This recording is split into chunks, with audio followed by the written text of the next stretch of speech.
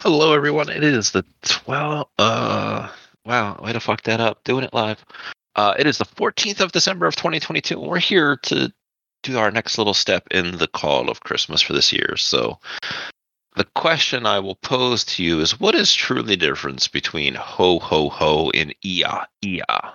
You know, both chance to invoke eldritch beings and mysterious powers, I guess.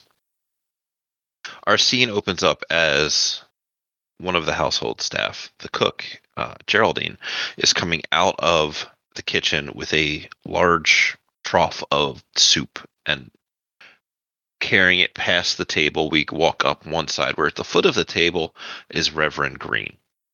To his left is the young Claudia, her troubled mother, Deirdre, Professor Michael, Dorothy, and then sitting, of course, at the head of the table in his customary chair is the Commodore himself, which is where Geraldine Cook stops and puts the soup service down on a little tray and begins to serve.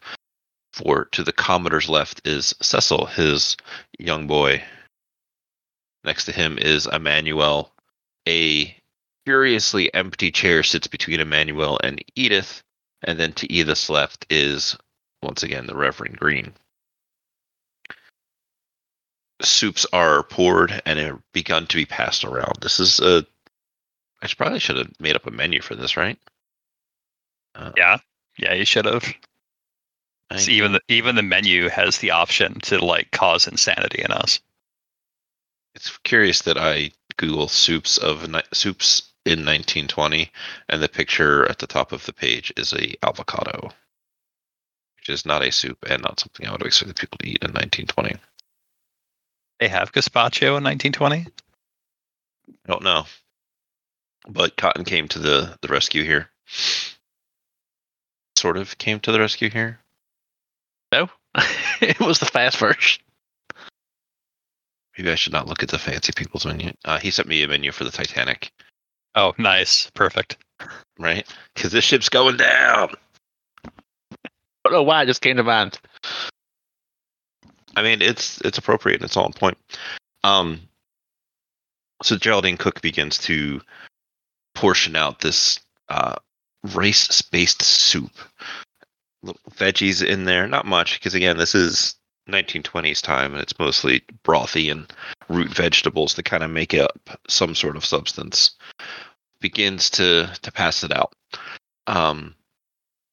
Sitting around awkwardly at the table, Dorothy, and in particularly the Reverend, have been giving glances to the empty chair next to you, Emmanuel. Emmanuel doesn't say a word. Yeah. He acts as if absolutely nothing is wrong other than being seated at a table, surrounded by people he hates, seated next to somebody he especially hates. And they're serving soup, and he doesn't feel like soup tonight. Do you wave off the servant? No, he'll still have the soup poured. Okay.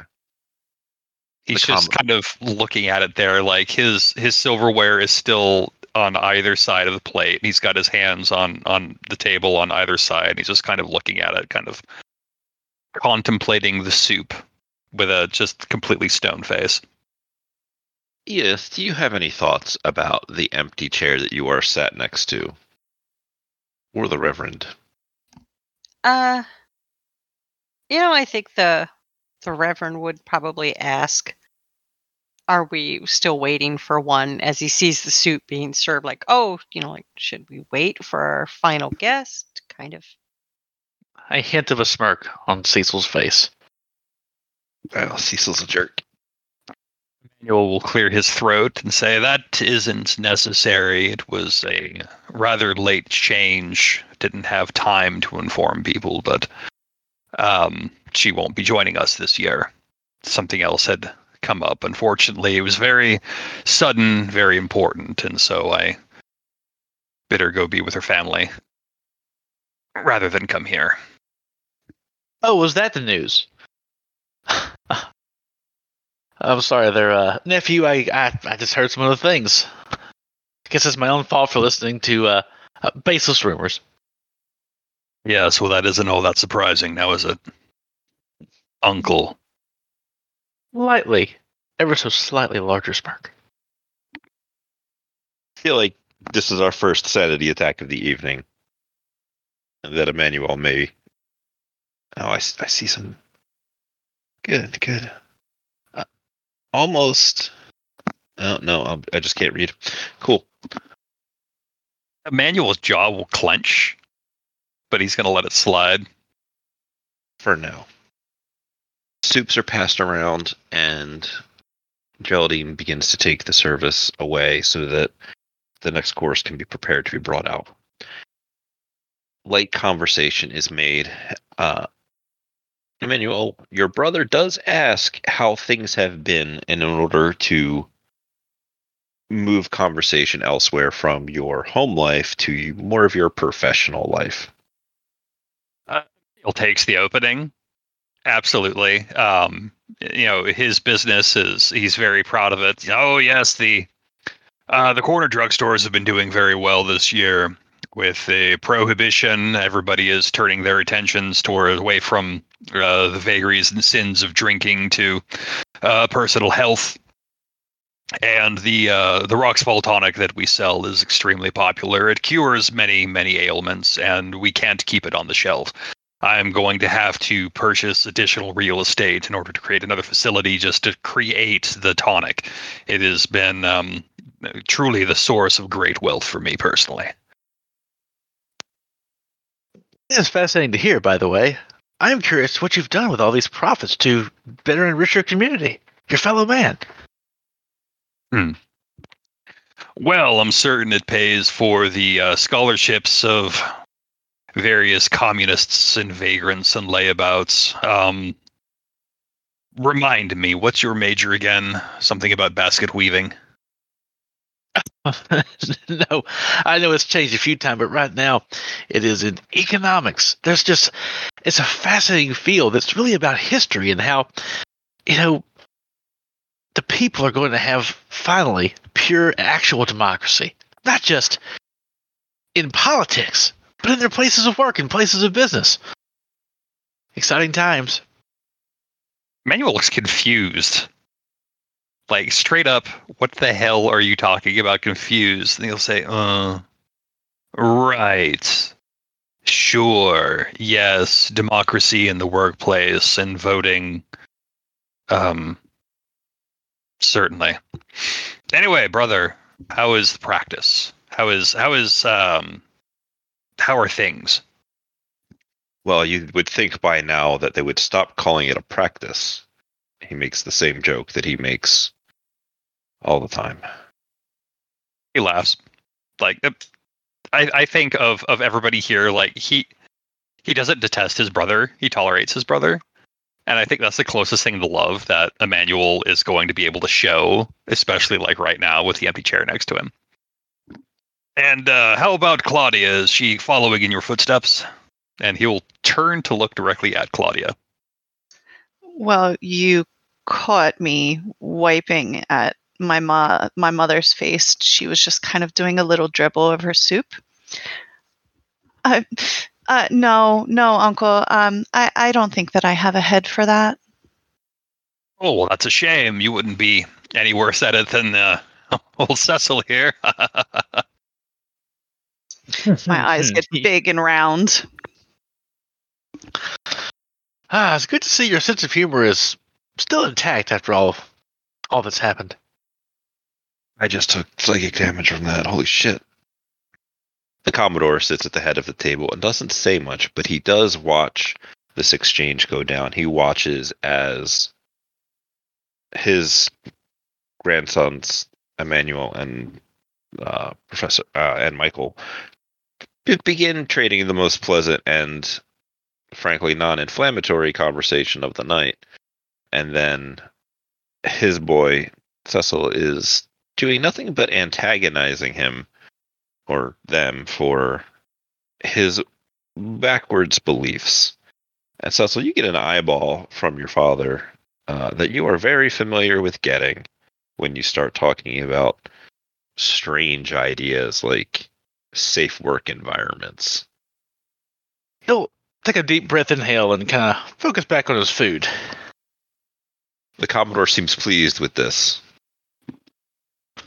Dorothy, your mother, and his new wife looks over to Edith, where she is sat next to the Reverend, and just gives you a big warm smile, followed with it must be quite worrisome to have this be your last Christmas with family. Are you excited about going to the convent? Edith will flash a sour look at the Commodore first, just real quick, and then look back at the person who spoke to her and said, I find that the world doesn't have any other option, so whether or not I'm excited is irrelevant. The Reverend takes this moment to come into the conversation that he wasn't involved in. The good Lord provides for all of his children at their time of need. Manuel will turn to look at the Reverend. Really, Reverend? How so? Well, your hold on, I gotta check the cousin. Well, your poor cousin here was having many problems finding her way in the world, but through the Lord's light, we have found the place for her. Really? Well, what's your denomination again? Was it $5, $10, or $20? Edith will shoot him a dirty look. There's no reason to be rude to the guest. Cecil chortles and almost chokes on his soup. Lord accepts all and any that come his way. Amen, Father. He gives you a big smile, Claudia. Just as look at the youth today. And I just beam right across at him and then at Edith. She's going to roll her eyes and look down at her soup and take another slurp of it. One of those big, obnoxious slurps. Mm-hmm. Dorothy does flinch a little bit at the manners that are on display by Edith with her slurping, but says nothing because that would be impolite. Soup's finished. Geraldine comes back out with an empty trolley to collect bowls and silverware from people, refresh napkins for anyone who needs it, and to prepare to bring out the next little course. She starts with a couple little baskets of freshly baked bread and begins to put them around with a little accoutrement for them. Some lard, some little broth for dipping, that kind of thing. After a moment, she once again leaves, and you are all left to each other's devices again. Emmanuel will reach out for his little loaf of bread and the accoutrement, and then just kind of set it on his plate. And he should use the knife to open it, but he just kind of pokes a thumb in, like he's almost got a 1,000-yard stare. Like maybe he thinks this loaf of bread is like Cecil's head, and he's shoving his thumb into the eye, just to split it open so he can butter it. But at least he's not being a jerk ass. So small mercies. The smallest of mercies. Dorothy will speak up, Cecil's mother. While we have had all of this conversation about what everyone else is preparing to do with their big life events, Cecil, why don't you go ahead and tell them about your plans that you're planning on? Oh, of course, Mother. Pretty proud of it, actually. I've been spending a lot of time observing down at the local shoe factory, and I've just been. It's an education that's on the same level as what I'm getting from the books. I think they dovetail together so perfectly, and I just want to get involved with their union and help them succeed in forming it, coming together. Workers working for each other, getting back. He'll kind of shoot an eye at his father. The how would I put it? The excess that's often skimmed from the top by wave his hands at various people, but that's Your what I want to father- be a part of. Your father chokes a little bit on his bread throughout that conversation as you begin. Father, is something wrong with the bread? I can get Geraldine to bring it back and replace it immediately. Your mom gets up and pats him on she- the back as he takes a drink of his water to clear his throat.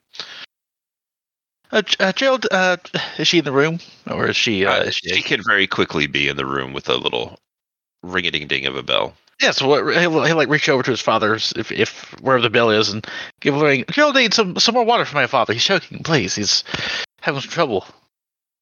Right away, of course. And she comes out with a little pitcher and serves, because that's her role in life, is to serve. As it should be. I mean, that's what you are when you're the servant class, Right. After he has cleared his throat, he will address Sissel. The unions down there are nothing but trouble. They don't know how good they have it. I know, Father. I know, and I'm not saying they're all perfect. I'm just saying it's it's just a group of people. They want to get together and accomplish things. That's the ideal. Again, I understand some things, and that you've seen in history are not the ideal, and they've gone awry. That's a point taken. They do nothing but steal money from the common man. They charge you dues to belong to something that you don't need to belong to, that you can simply work. I guess I wouldn't impress you with average wages for those in a union versus those not in a union. Every man working for me gets a living wage. Everybody has been satisfied with it. They come to me if they feel they need more, and we sit down and we have a talk about it. Getting together, unionizing. What's next? Are you going to unionize the wait staff here who've been wiping your bottom for the past 20 years? Look, there's no need to make the political personal, okay? Well, as long as we're on flights of fancy, I feel like it needs to be said. How far are you looking to go with this godless communism? There's a from the other end, as the Reverend was also eating, and you brought up godless communism, and he is not prepared for such a blasphemous statement. Well, I didn't quite. Accurate. I was going to say that's a interesting tack with a guy who just cracked on our guest at the end of the table. So what you're truly saying is you don't have a response to that. I'm just saying there's basic civil debate that is disinterested amongst family, and then there's taking personal shots at dinner guests at Christmas. Yes, and you wouldn't know anything about that, would you, Uncle? No one knows anything about debating. Well, if the peanut gallery hasn't chimed in. Oh, please, Cecil, he's right, as much as I hate to say it.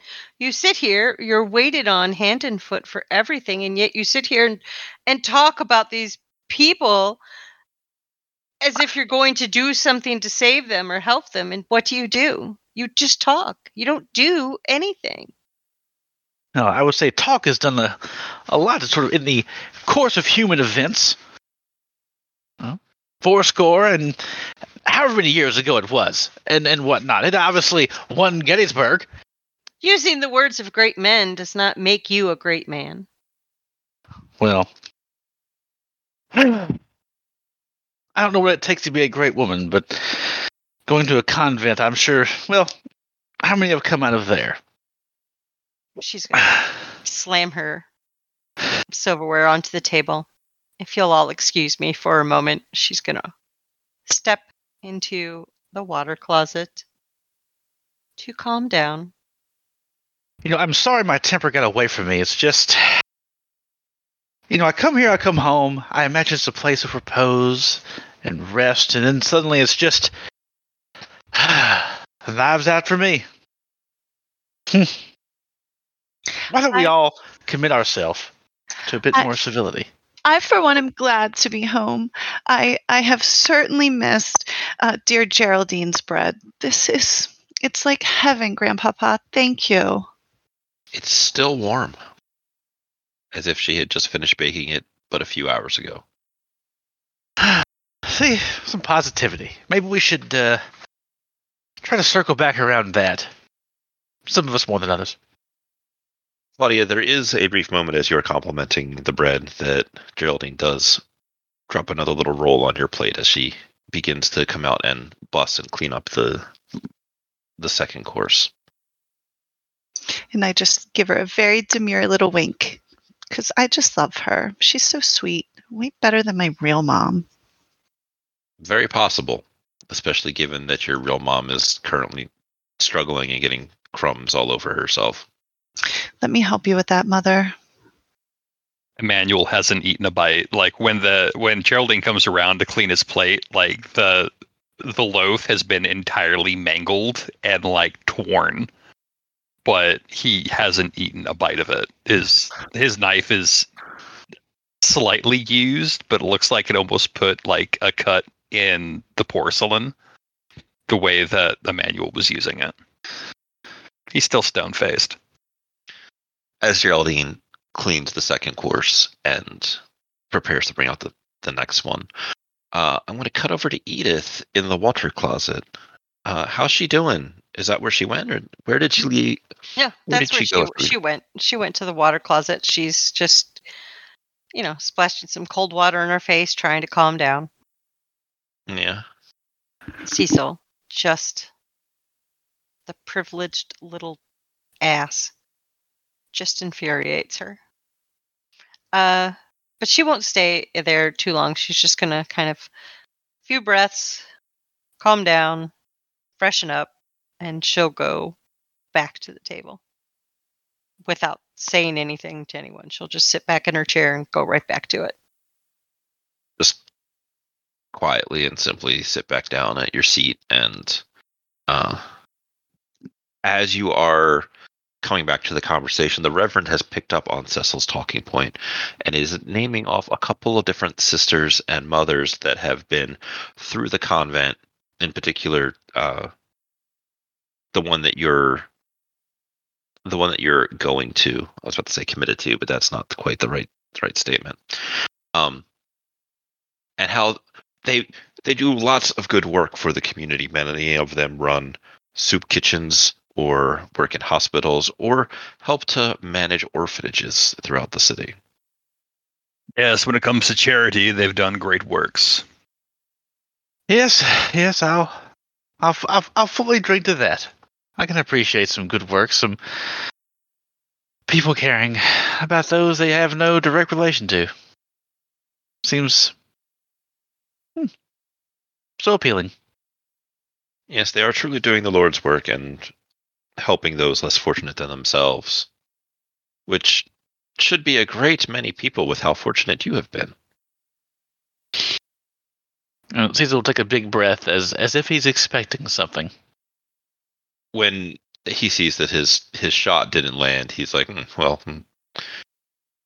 let that go and just kind of like go back to making sure that his table setting is clear, because he thought he had you there. Clearly he did not. Youth these days. Indeed. Their heads full of things like unions and democracy. Power to the people. Power to the people. No. This is about kings of industry. Emmanuel will clear his throat. Reverend, I admit I don't know much about the your congregation. Why don't you tell us a bit more about what you and Edith are working on, about your church, your cathedral? I'm not sure. Tell us more about yourself. Well, as you know, with the recent passing of Prohibition and the saving of souls from the devil's liquor, we have had no end of people that needed our help. And that is where we've been focusing our efforts recently. It's been far too long where people have been suffering the evils of alcohol. Yes, I agree. The truly the passing of prohibition has been the most moral and beneficial legislation that the country has passed since the Articles of Confederation, I suppose. Indeed. Great, Auntie Edith. Have you been called to help the drunks? I'm called to do whatever the convent wishes me to do. And if that is assisting with people who have fallen prey to illegal spirits, then that is what I will do. But I'm not sure that this new law is good for our country. Truly, how so? By banning true spirits, people are turning to dangerous concoctions that they're making themselves. We have seen, and she'll kind of indicate to the Reverend there, we have seen several men come in blinded by the wood grain alcohol that they're cooking themselves. Well, I'm surprised to hear you say that. I figured you'd have been on the front lines with axe, smashing the bourbon barrels. I mean, I'm not saying there's no cost to the policy, but I've seen so many strong-backed working men with families weakened by the poisons of alcohol.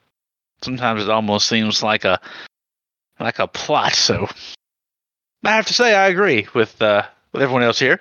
To our all equal surprise, I would say that yes, I think this is probably best. But go ahead. How how do you respond to the rampant alcoholism, the destruction of families that's been going on up till now? Well, if somebody is predisposed to drink alcohol, find out what makes them wish to do that and find a better solution or teach them more moderation. I don't think it's to just take it away completely because people will still find a way to imbibe. I think that's the devil talking in them, right, Reverend? Quite. Please, my child, it is not such a simple thing. I don't. Maybe you'll understand when you're older. Perhaps. And I just give her like a wry smile across the table because I really think that you don't understand anything, Edith. Oh, but tell me, Cecil, where did you meet these poor victims of alcohol, and what have you done to assist them? Emmanuel will nod once, like she's saying what I was thinking. Well, again, at the local shoe factory, there had been a foreman there who had done well for himself and was key to some of my organizing efforts, and then he just didn't show up. I was like, well, you know, what happens? People get sick or they have a family emergency, and he was unable to make contact. But I went to go see him, and he was just lousy with the booze. I could barely even stand in front of him. Every time he spoke, it just rolled over me. And seeing what it did to him and his family, and those empty bottles, the money sapped from his wallet, sapped from his family, sent to some look at his father, some business owner who knows what this poison does. You know, I mean, the world could probably be fine with the occasional glass of wine, you know, some brandy at Christmas. But the destruction it's caused to so many people, the lives it's limited, I just can't seem to justify it anymore. I'm sorry, perhaps you didn't hear my question. What did you do to help the man? Oh, well, and he'll scramble for a second. I went to him and I told him all these things about the importance of his family and how this was killing him. And I took those bottles and I poured them out. And then I came to him day after day to check up on how he was doing. By the way, this is a complete and total lie, but 100% yes. So I don't know if there's a role involved. So words is what you did. That's all.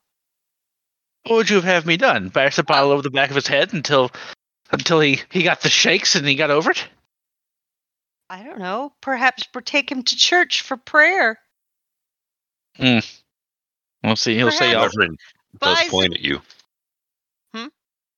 The Reverend does point over at Cecil when you bring up the Mhm. taking him to church.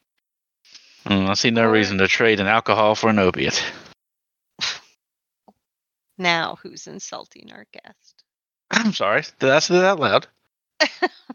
You do get a little nudge under the table from your mother with a stern look. Everyone's so interested in what I think. Well, I have to say, I appreciate it.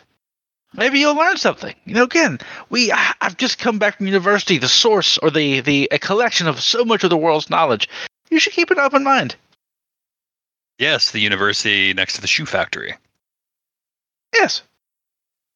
The shoe Yes. factory you work at when the man didn't come in and you found him lousy with the drink. Well, I don't work there per se. I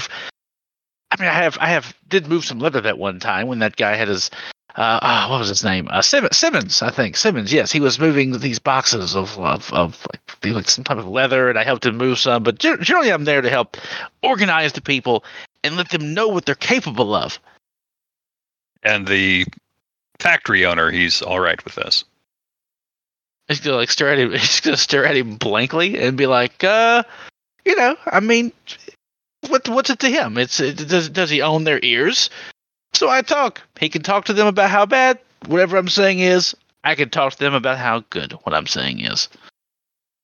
Perhaps, but you don't actually work at this factory, correct? I've done a work at the factory. What work have you done at the factory? Again, there was the boxes of the leathers. I thought I've explained this. I just keep going back in circles. So you've moved a box of leather at the factory. It was one thing that It was the one thing that I've done at that particular moment that I disdained to bring up. I mean, and what are you? Are you on the line filling up your bottles? Yes, Cecil. As a matter of fact, I am. I'm working with the chemists to make sure they have the freshest ingredients and everything that they need in order to make the tonic. I have mixed the tonic with my own hands. I have gone to the wilds of Africa to speak with the shamans in the dark heart of the continent to make sure that the recipe that they have passed down from their forefathers is accurately recreated here. And I have touched every portion of the manufacturing process. I have been to all of my stores. What have you done?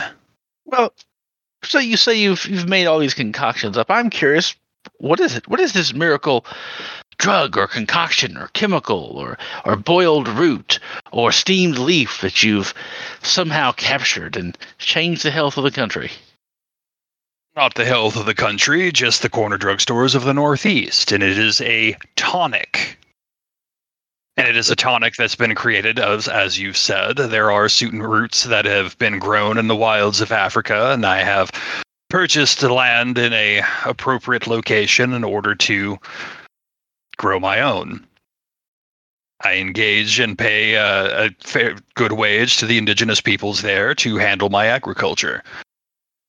The boats and the shipping is part of the family business. I have leveraged my contacts, and of course, those seamen all get a good wage.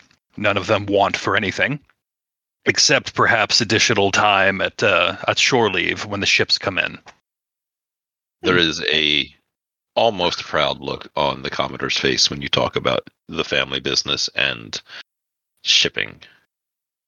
And yet, when a few of the workers want to get together in an organized way, the same way your people do for your corporation, corp, Latin, body, right?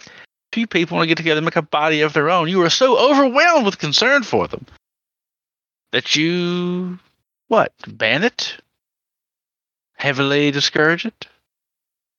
It's discouraged only in the time that when they are on the clock and supposed to be working.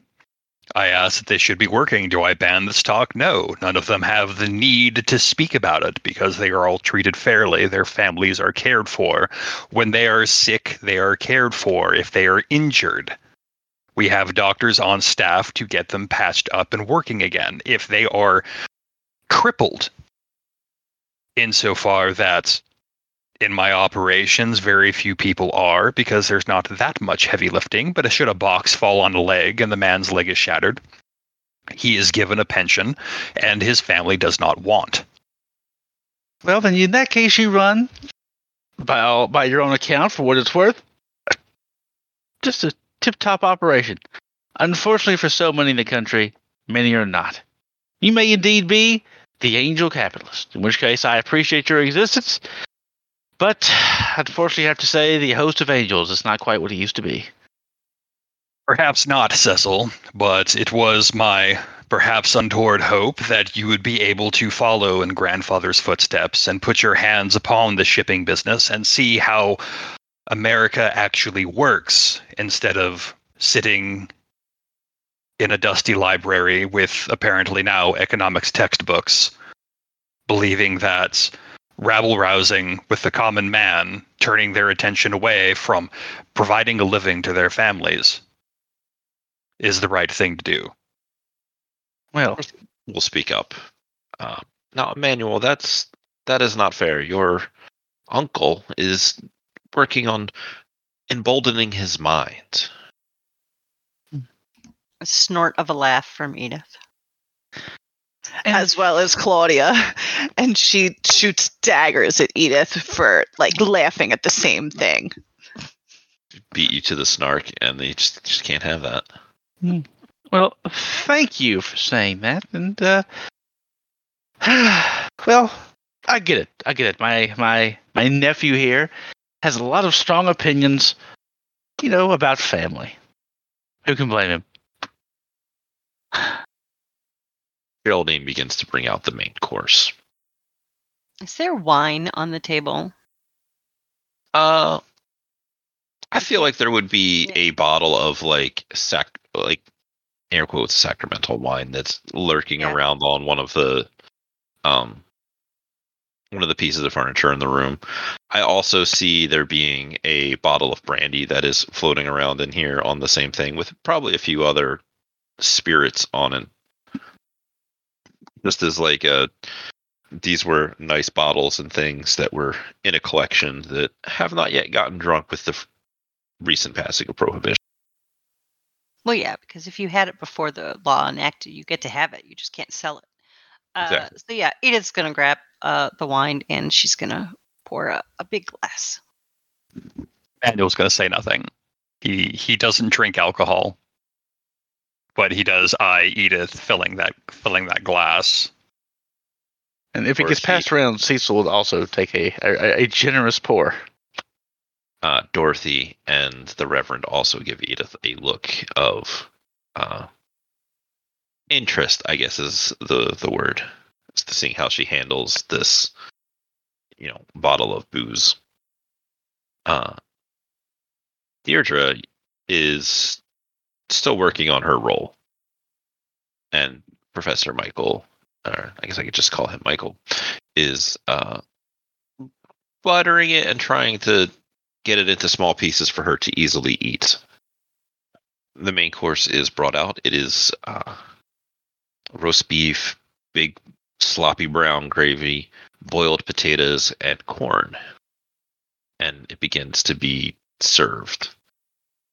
Michael will get Geraldine's attention when she comes by and asks that in a quiet, reserved voice for Deirdre's plate to be taken into the back and the pieces cut up smaller, and for an additional spoon to be brought out for her ease of eating. Dorothy, sitting next to Michael, is easily able to hear this, and anybody else who wants to hear it can hear that as well. I feel like Emmanuel's heard this several times. He and his brother have maybe not discussed this matter at length, but he's definitely aware of what's going on, so he's surprisingly not going to comment on it. No, Edith heard it, but she won't say anything. It'd be very bad to say anything bad about this poor woman who's obviously got some condition. Yes, well, I'm sure that the lobotomy scar is hid very well under her hair. You laugh. You laugh. You dare laugh. Laugh the way you said it, not laughing at what you said. Shut up.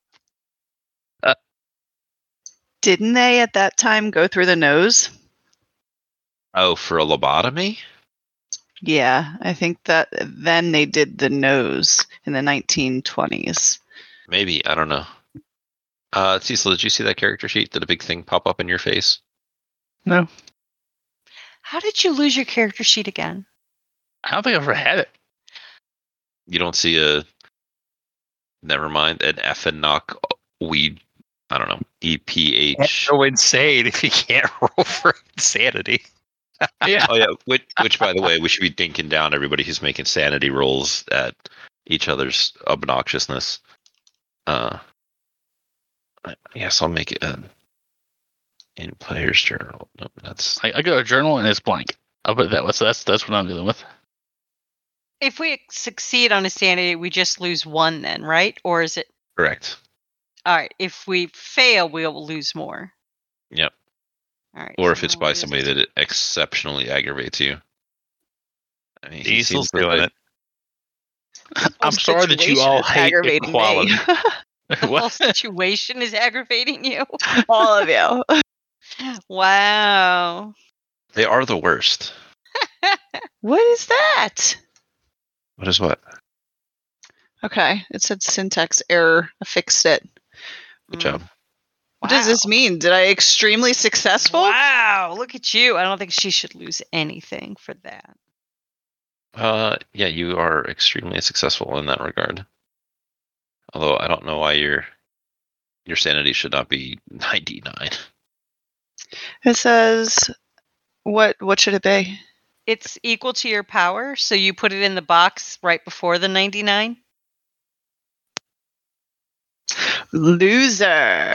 Now you're going to roll some dice to lose some sanity.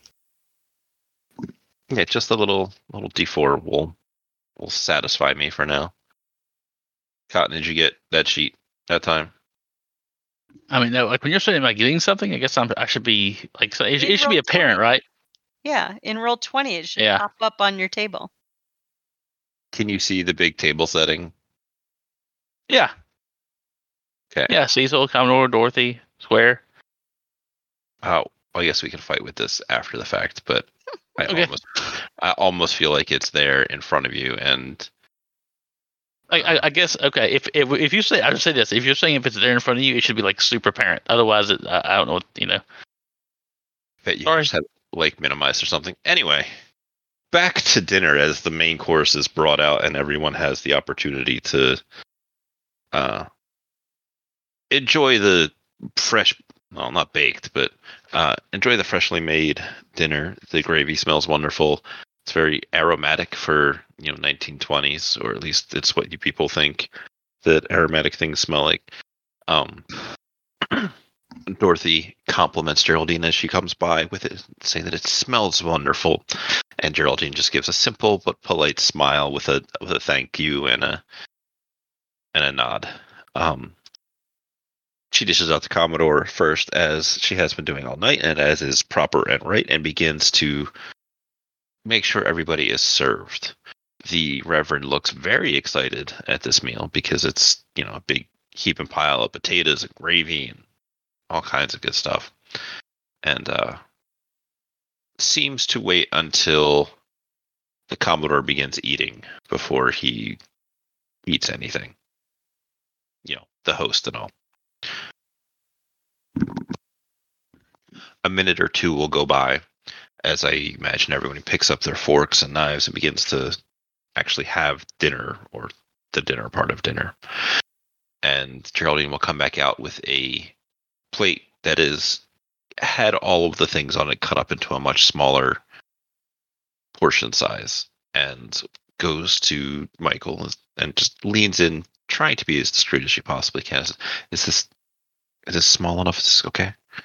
And he's just, yes, that's quite all right. And he puts it down in front of her and begins to let Claudia eat while trying to get Deirdre to partake of the food that's in front of her. Emmanuel is quietly cutting his roast beef, and then he'll look up and finally say, Michael, Claudia, Deirdre, do you feel Deirdre would be more comfortable eating in private? I don't want to make her uncomfortable. I don't want to speak out of turn, but I think that Mother has really been looking forward to this. Haven't you, Mother? And I just tap on her leg. She looks over to you and just gives a smile. Perhaps you are one of the only things that she truly remembers or, gets through to her on occasion. But she just smiles, and a little bit of gravy comes out the corner of her mouth. Which your father... Gently, I want to gently wipe it away from her. I hate to see her like this. How much of her mother does Claudia remember that is not this? Well, she was a lot of fun when I was little. Like, she didn't start really kind of losing it until I was like, I want to say 8 or 9. Before then, she was great. She's the one that taught me how to use a thread and needle. In an effort to distract from things, the Reverend will speak up with a... Has this been a long-standing tradition for all of you to meet together like this on the most blessed of holidays? Yes, every year, as long as I can remember. Yes, it is one of our traditions. Well, there were a few years where I wasn't here. I was overseas in France, you see, the Signals Battalion, during the Great War. He does not expound on that any further. Edith will look at the Reverend and say, "This is probably like her second time. This is like the second time I've been included in this family tradition. Before this, I would be usually with my own family for the holidays, and at that she'll get a little sad and she'll take a sip of wine. Is she going to be hitting that wine pretty hard? She's going to sip. She's not going to guzzle. She's going to sip like she's supposed to. She's going to finish that glass of wine. Of course, guzzling would be very unladylike. Mm-hmm. How fast she finishes is inversely proportional to how much Cecil talks. The Cecil ratio. Yeah, the Cecil ratio. It's like the golden hour, but it's the Cecil hour. Cool. Is there any conversation, or now that the main course itself has been served, that garnered most people's attention? Doesn't need to be conversation. I'm just making sure I give like that wine, giving it room to breathe. Right. So Emmanuel's just been kind of pushing his food around on his plate, and he has actually not eaten anything tonight. Like, it all looks good, it all smells good, he's sure of it, but he hasn't been interested in eating. He's just been kind of almost 1,000-yard staring. His mind is clearly on other things. Geraldine comes back out to refresh drinks and will stop by, conveniently able to lean over that empty chair next to you. And just I'm sorry, sir. Is everything okay? Yes, everything is fine, thank you. Man, could I bring you something else? No, I'm fine, thank you. This is delicious. Yes, of course. And as she leaves, there's a small one of those as the chair that is empty for your wife not being here just squeaks ever so slightly as she bumps into it and, embarrassed, walks off towards back into the kitchen where she belongs.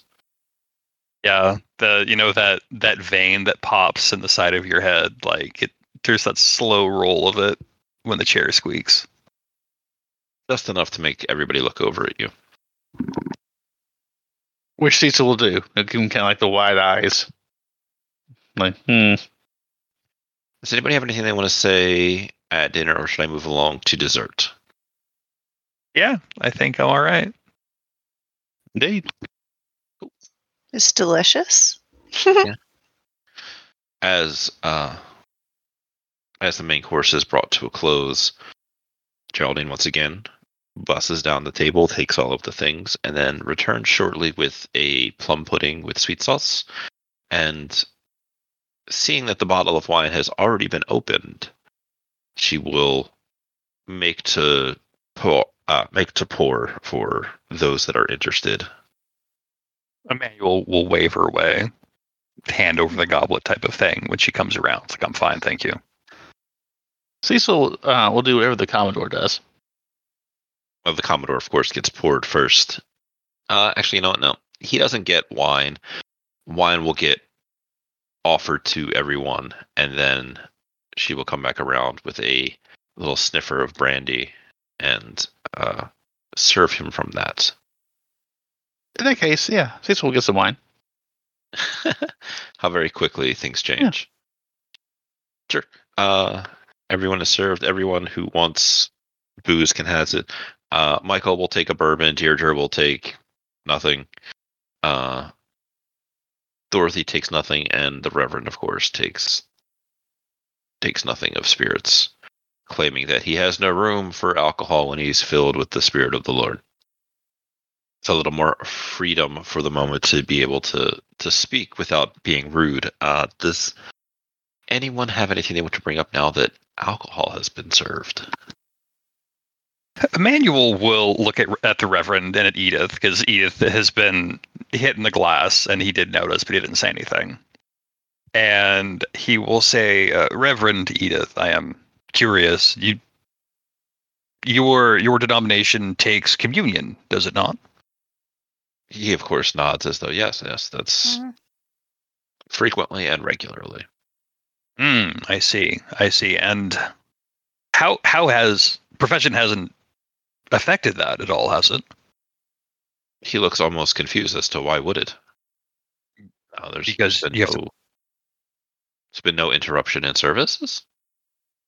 Oh, I see. Well, it just seems strange is all, because wine is wine, despite its use, so it was merely an idle curiosity.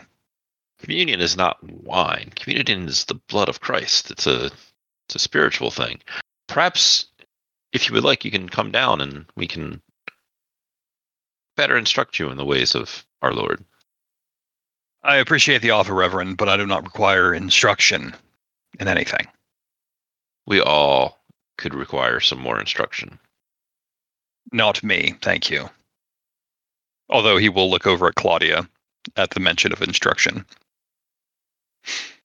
Although that does cause me to ask, Claudia, are you looking at going to finishing school soon, or what are your plans for the coming years? I certainly would like to. Whatever Father thinks is best. Really. Well, what do you think that your father thinks is best? Well, he definitely doesn't want me to live the life that I'm trying to live. So True. He would probably want the whole finishing school. And do you think he's trying to find me a husband already? Oh, part of me thinks that he was considering someone for the husband role, but when your mom's condition took a turn, that kind of not necessarily fell through, but has definitely been backburnered into something a little less important, at least for the moment. Is he going to try and push me into like a nursing situation so I can stay home and help, and then I'll grow old and be gross and sad and single like Edith? Fine, we'll get you a couple cats. No. I don't. Yeah, I'm not sure it's like 100% like that, but it's definitely been a thing where I guess let me ask, because you have this idea for a life you want to live, and then as part of that, he's been trying to get you to live this other life, but then some of that stuff has stopped because it's like got to take care of the mom. So I guess, how does Claudia feel about her potential future being closer to what she wants as opposed to what her parents want? Well, I mean, more excited. We plan on running away, but these guys don't know that, and I'm not going to tell them. To help with my mom because I love her, and that would give me, a lot of sadness to leave her, but I can't. I'm not going to be a nursemaid forever. Of course not. That's something that losers do. Even though losers is like way ahead of parlance for the time. Old maid. I just don't want to be an old maid. And that would never happen to you with the way that you and your beau are planning things out. So the professor will finish what he's doing, and then to answer the question at hand, he'll say, Claudie has been gaining her fair share of suitors, but there is finishing school first, and then, well, we'll see what decisions can be made. And he just gives you a smile that is reminiscent of a conversation that you guys have had on multiple times, I am sure. I kind of like visibly deflate a little bit because it's just not going to work out the way I think I want things to. That's why you have your plan. Yeah, I was hoping that, things would be different, but they're not. Well, if worst comes to worst, if worst comes to worst, Edith can always take her under her wing at the convent. There is always room for God's children there. I choke on my plum pudding. Thank you very much, Reverend. He's just got a big dumb smile on his face like, I'm doing good. I'm so good at this. And Cecil will roll his eyes and take another sip. As the plum pudding comes to a close and everybody gets their plates taken away, there is a small coffee service, and I don't know if they would have anything else that Geraldine would make anything available to people that they wanted or needed, but you are left alone for a little while with just the family, coffee, wine, brandy, the after dinner things. Which, if nobody has anything to talk about, the Commodore is prepared to make announcements. I don't think Emmanuel's got anything else. When the plum pudding came around, he took a small slice, and then at some point it went away, but whether or not he ate it is something else entirely. But, his napkin covered his plate when it was taken away. Cecil took a big breath after having, finished his food, and he'll finish his wine and lean back and kind of like rub his stomach as he prepares to take coffee. Edith is still working on that glass of wine. It's the first glass? Yeah. Okay. It's just one big glass, that's all. Wasn't sure if she went back for seconds. Mm-mm. That's That one of would those be half bottle scandalous. glasses. No. It's a sangria pitcher. Oh, I miss sangria. Aw. Cool. With his brandy in his hand that he has slowly been sipping or drinking at, the Commodore will not so much call for or ask for attention, but his presence just kind of turns on and looms over the table a little bit as he has seen fit to talk about the things that he wants to talk about now. Everyone else has had their opportunity, and now it is the Commodore's turn.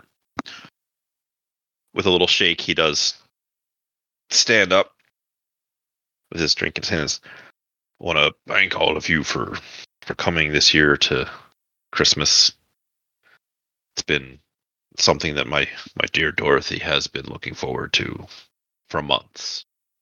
She gives a little smile and a curtsy, kind of head up bob. This year is a little special, a little different. There's something that I need to say. That the most recent of events have begun to weigh heavily upon my heart and my mind. And with those things in heart and in mind, I've had to make some changes. And he has a little cough or stutter as he is making this proclamation to my last will and testament. And what are people's initial reactions to that statement? Emmanuel's going to raise an eyebrow, and he's going to lean forward a little bit when the Commodore coughs, because going between, oh yes, changes to the last will and testament, I'm like, okay, what's going on here? He's wary. Cecil will give a soulful nodding. Edith actually looks a little hopeful. That's probably the wine doing that. But she thinks, oh, maybe changes mean she's gonna get money and she won't have to stay in the convent. Well, they say God works in mysterious ways, right? Right? And Claudia's nonplussed because everything will work out fine. That's her great-grandpapa. He would never write her out of his will. Of course not. He would never do such a thing. He goes on. I know that many of you have not been able to wait for me to pass on so that you can get your hands on what I have made here. Gestures briefly to the house and the estate around himself. But it has been in my twilight years here that I have truly had the time to think and reflect on the life and the legacy that I will be leaving this world. When he says legacy, he looks only the briefest of moments to Cecil, and then a little bit longer to Michael, and then to Emmanuel, and then finally to Claudia and Edith, before resting his eyes on the Reverend. And from there, he continues with the Reverend and I have been in correspondence for some time now, and he motions with his glass towards Edith, mostly in regards to securing Edith's future. Come the new year, an updated version of my will be given to the family lawyers to be arbitrated upon my death, that the majority of the holdings in the estate will be left to the church, the school in the city, meaning Miskatonic, with a stipend for my son, he says with a little disdain to his voice, and my good wife, Dorothy. The staff will be paid a severance until they can find gainful employment elsewhere, and he looks at Emmanuel before looking away from Emmanuel and looking to Michael, because clearly Michael needs house staff, because Deirdre has deteriorated to such a point. And Emmanuel, well, he needs a wife, because clearly he doesn't have one. With that, he looks around the room, just as a quick little read of things to gauge people's thoughts and expressions on this announcement. Emmanuel there's a conflict of emotion here. One, he's more than a little shocked that the Commodore is signing pretty much the whole estate off to the church and Miskatonic. But there is a not insignificant part of this expression that's just this deep pleasure that Dorothy and Cecil are going to be turned out on the street and are not going to be coddled for the rest of their lives. Edith looks deflated. Yeah, the church gets the money. Great. Cecil is just has just the face of a. he looks. Cecil looks like Emmanuel does when he talks about the war. He kind of goes away. Papa, what does that mean for my horses? My initial thought was something about a friend that runs a glue factory, but I'm not a terrible person. I just figured, well, they're just going to be cooked. But Right. I was going to say, it's like, if you're not going to say it, Emmanuel will. I'm not going to say it, no. They're either going to the university or the glue factory, my dear. Apologies. Claudia just looks completely stricken, horrified. Now my whole life is over. That includes the estate, grandfather. All this here. In parts, yes. Why the change?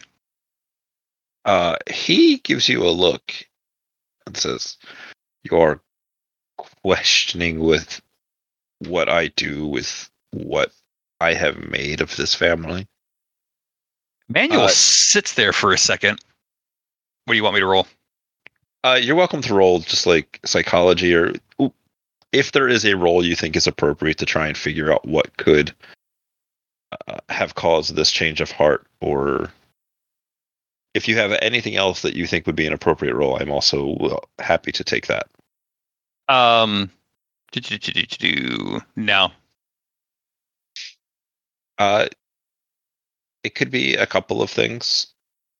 It could be something as simple as maybe the estate is not worth as much as it used to be. Times have changed. Things have been thrown into chaos with prohibition. So maybe there's not as much money here as there used to be. It could be outstanding debts. It could be that he has spent money elsewhere that have not borne fruit.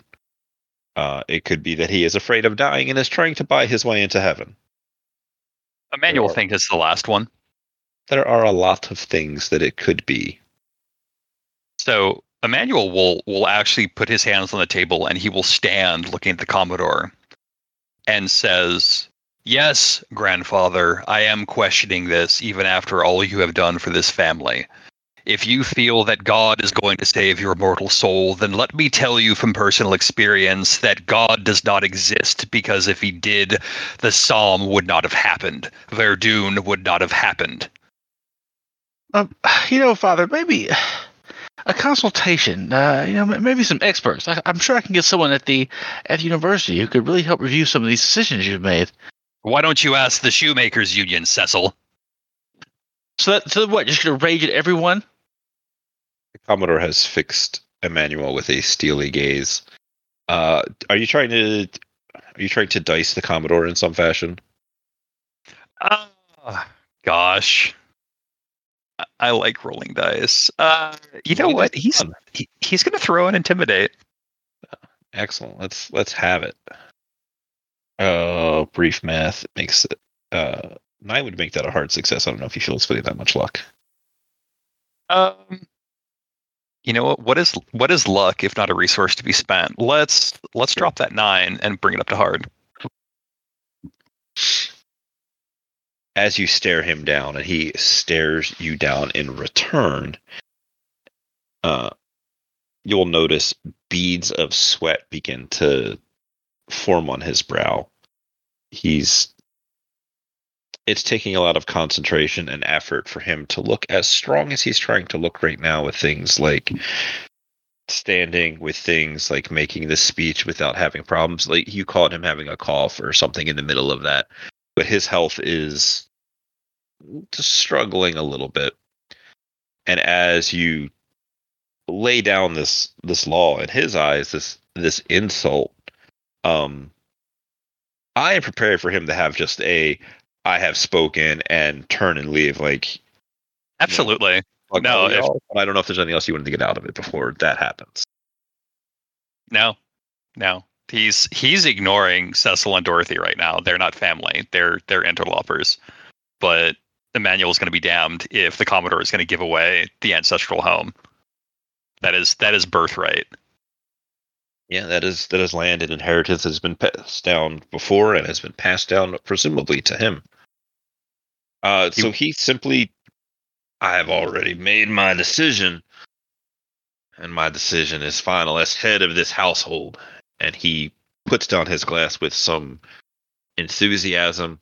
His hand wobbles a bit. You can see his fingers and it taking a toll on him, the stress of the situation. And he will push back on his chair and begin to leave. Dorothy, his new wife, is attempting to calm the situation. Now, gentlemen, there's no need for all of this. It's Christmas.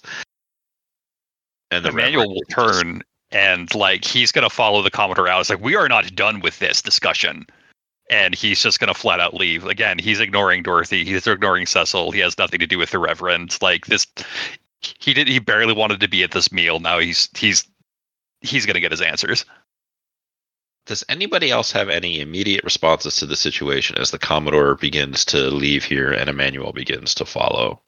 Cecil will look at his mom and say, "Mother, what? Well, am I hearing this correctly? Oh, what is the stipend? What does he mean by stipend? What are there any particulars?" What an absolute piece of shit that in that situation. He's like, how much money?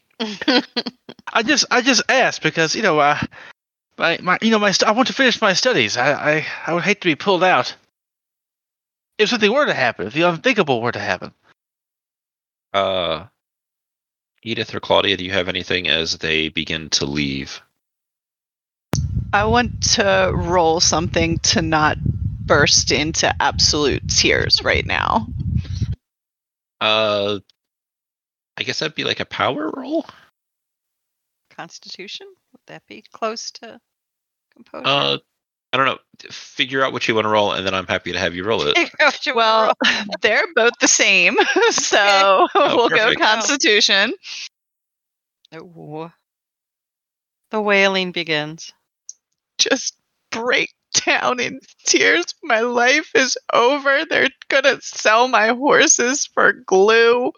I'm never gonna get to marry Wesley. This is a nightmare. You speak about marrying Wesley in your...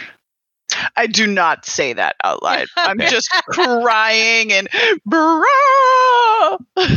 It's I just disgusting. wanted to make sure that in your stress and the heartache that you feel, that that little secret doesn't come out. Because the scandal. I mean, I don't know. She did fail it. Maybe she does let it slip. She failed it, but she didn't critically fail it, and it was Okay, like an I'll give you opt-into role. So I'm Yeah. happy to not Actually, here's a perfect way to sort of bring it up. Have you talked to your mom about your infatuations with Wesley? She knows that I like a boy, and I showed her my locket. I don't think that in her state that would be enough to for her to put that together. But as Claudia begins to wail, as Cecil begins to whine and complain and try to figure out his life, and Dorothy walks after Emmanuel, who is storming after the Commodore, Deirdre just begins to howl and laugh and cry, and just it's a whole thing as she kind of, the energy of the situation pushes her over the edge of holding things together. And I feel like that'll be a good end for this recording. Oh, For Edith now. has had a reaction. What's What that? about Edith? Edith had a reaction. I apologize, Edith. What is your reaction to this? Everybody forgets about Edith. Well, that's I why mean- she's going to the convent, so she can be forgotten by everybody but God. All Yeah, right, guys. we Art thought it was doesn't need none's to the word. imitate Life. No, she's gonna have that wine glass in her hand, and she's gonna drain it, and then in her slurry, drunkenly voice, it's easier for a camel to get through the eye of a needle than for a rich man to enter to the kingdom of God. Oh, maybe he should die poor if he wants to get into heaven. Is she gonna throw the glass against the wall? Because that would be amazing.